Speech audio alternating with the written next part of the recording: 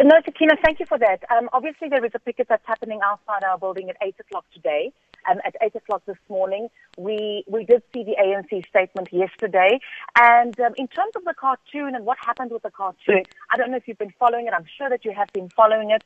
But once we realized that this cartoon was causing a lot of hurt and a lot of offense, we wanted to act very swiftly. I wanted to act very swiftly in terms of our response to this, because there's no point in alienating ourselves as a media from society at all, because we paused, we listened, and we said, hang on a second, let us have a look at this.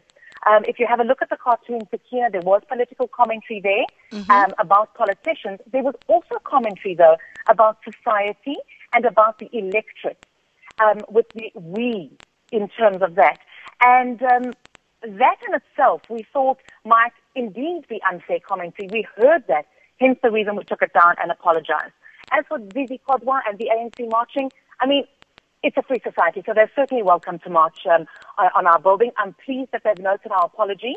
I hope that they've also noted in terms of the swift action that we've taken.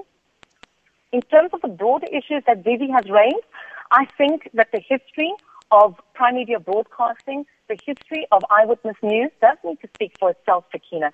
And this can't be seen as an isolated incident in terms of just taking it out on its own, out of context. The context of our organization is one of democracy and being very proud of our democracy, of our freedom of expression, of our freedom of speech, but also respecting people's views and opinions. And I don't think in the history of our organization have we ever displayed a tendency, which the ANC has liked to say. So I don't think that there is a broader issue at play at all.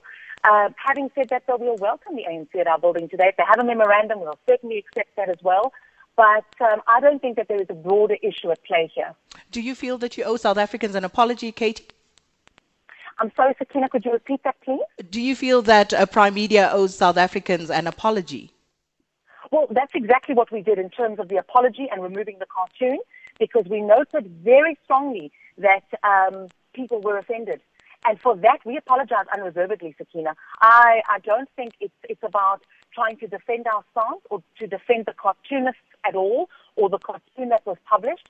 So for publishing a cartoon on our website, we are sorry that it has had such a negative impact on people in South Africa, because the people of South Africa don't deserve to be criticized in a blanket way. Politicians put themselves up there, and the commentary around politicians could be very warranted. But when it does come to the electorate, then certainly we do apologize for the comment on the electorate.